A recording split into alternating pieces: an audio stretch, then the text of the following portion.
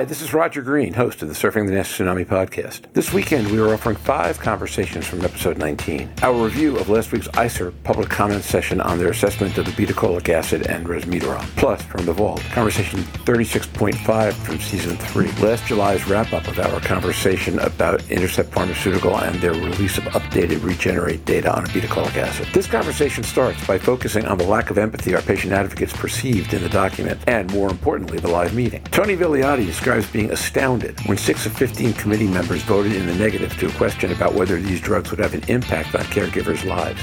Wayne Eskridge raises a different point at which he was, as he put it, set off, when ICER insisted this is not a progressive disease, which at least implies that F1 and F2 fibrosis levels have no significance to patients. After comment from me about depression and presenteeism in earlier stage fibrosis, Louise Campbell returns to the point about caregiver impact as proof of how insensitive the conversation had been. After Wayne suggests that the key point of the document is not to be empathetic for patients, but to provide arguments for payers who want not to cover medications, or at least negotiate the price down, Louise notes that the average U.S. patient costs £1,700 more, yeah, I said pounds, although we're talking about a U.S. analysis, in the earliest stages of the disease. Mike Patel goes on to describe himself as having, and I quote, fallen off his chair, unquote, over the 8-7 vote in favor of resmetirom offering benefit over lifestyle management, and, more striking, the 1-14 vote against beta-cholic acid on the same topic. Wayne Eskridge explains the panelists seem to believe that patients who took the medication would ignore lifestyle and diet issues, which he believes to be wrong. I note that there is some history of that behavior with statins and cholesterol, but also that this is a different kind of disease. As the conversation winds down, Louise suggests rephrasing the economic question to ask whether money is better invested in lifestyle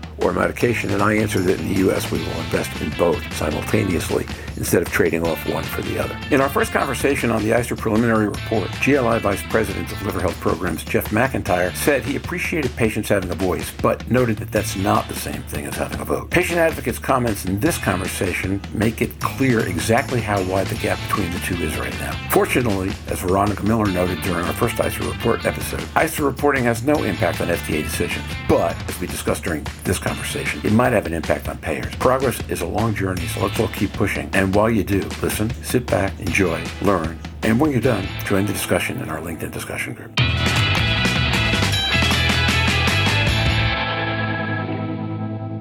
So, Tony, you made a comment about empathy in the discussion. How did that work? What did that look like? Tony Vigliotti. Well, the thing that jumped out at me and that really, kind of set me off is there were a series of questions that they've asked and voted on during a session. And one of the questions was, if a drug was approved, what would be the, and I'm paraphrasing here, what would be the impact on a caregiver? There were 15 voting members at this meeting. 6 of those members, which is 40% of the voters, said it would have no impact on a caregiver's life. And I found that astounding.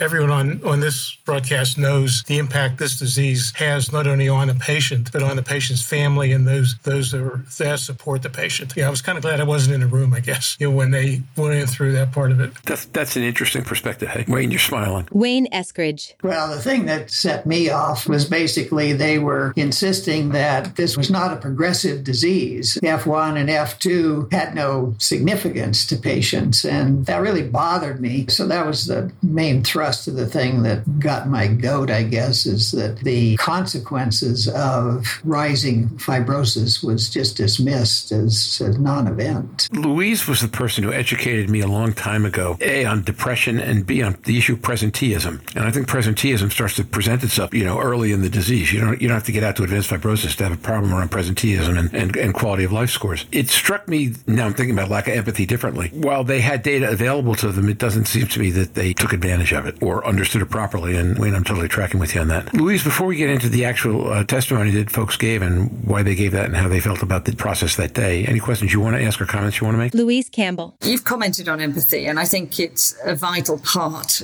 of all healthcare. Did you feel that when you met for the second time, or this panel last Friday, that you felt there was more empathy? Had they listened to the concerns raised before? And did you get a sense of any further insight? Because the only people who say it doesn't affect caregivers are people who aren't caregivers, have never been caregivers, or don't see themselves in that paradigm ever being in that situation. So therefore they can't be empathetic. I really didn't see that there was any particular empathy built there. It was a very businesslike situation situation, I believe, of preparing arguments for the insurance companies is how I felt about it. It wasn't patient focused. It was setting an argument set for the insurance companies and the payers to be able to make decisions and have somebody to blame for the decisions they made. Yeah, I was going to say your use of the phrase argument set is highly descriptive in that context. Argument set for the insurance companies has a very clear, distinctive connotation and direction to it. I think that's probably right, by the way. And I think that's where you then bring in, I thought they might have moved their position slightly from when they first published the document, but it sounds like they didn't. If you are going to make an argument for insurance companies, then there's enough data that suggests that even for the initial diagnosis of NAFLD or NASH, that the average patient within the US system costs £1,700 additional cost just to get to that diagnosis. So from insurance perspective, you need to use those arguments, and they didn't seem to be in the document that I saw. And in fact, that document was, you can't have an FDA outcome that's regression if you don't have a progressive disease. So how can you have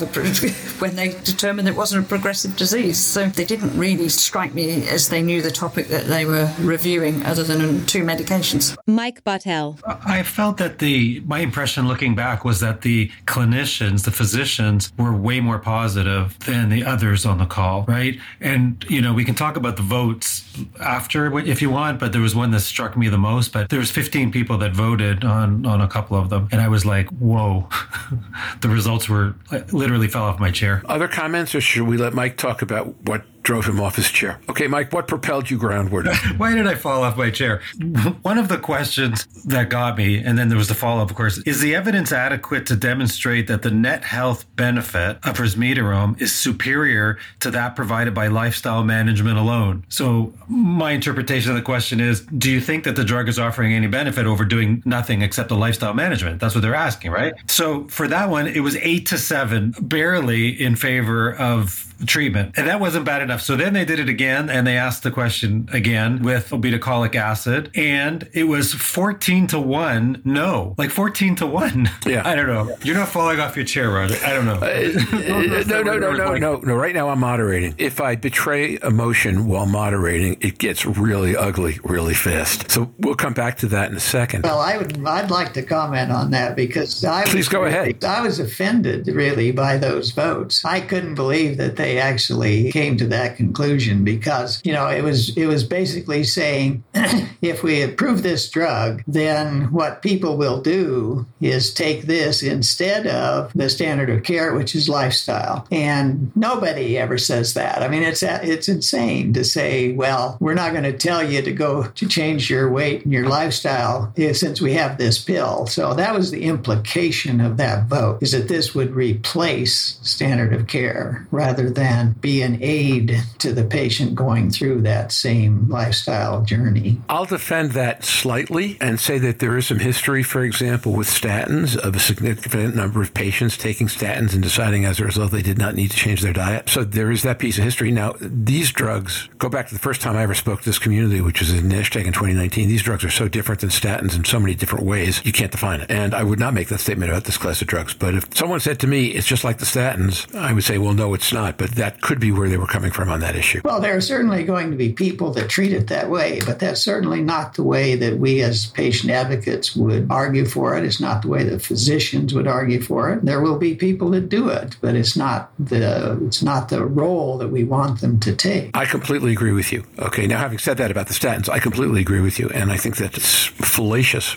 It's bogus. There's another word that begins with B that has 8 letters in it. That's the one I want to use, but I'm not. To say that for a disease that has been this starved for medication for this long, people are going to take the disease and otherwise go on with their lives as it were. Or let me amend that. Otherwise, go back to bad diets and bad habits, or never adopt good ones because now they've got a drug. That just doesn't fit this disease. That would be about lack of empathy. But back at where could data come from? I can see where someone could get there, but they'd be wrong, right? I suppose for me, it raises the question of rephrasing that question to say something along the line of, if you were to invest the same amount of money in lifestyle and changes and for the patients that you invest invest in the drugs? Would the outcome of the drug be beneficial? That is a totally different question, because we do not invest the same level of resources into saying, change your lifestyle, let's give you psychologists, let's give you dietetics, let's give you exercise programs, as we do when we develop these medications. So I think we're starting from a backward position. And I think the guys are right. Both medications have been shown to be efficacious, but they are not going to be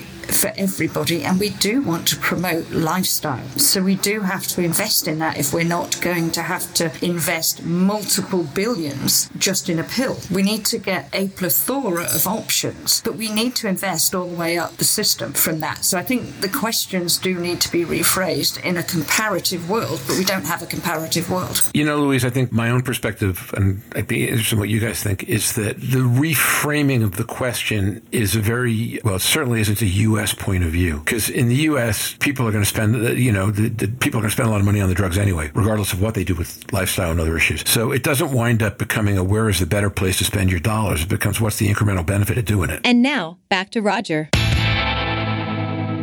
We hope you've enjoyed this recording. If you have any questions or comments about the content of this conversation or the entire episode, please put them in the review section of the page from which you downloaded this conversation, or send an email to questions@surfingnash.com. Next week's topic's a bit up in the air, but all our options are superb. I'm sure you'll enjoy the episode. So until then, stay safe, surf on. We'll see you on the podcast. Bye-bye now.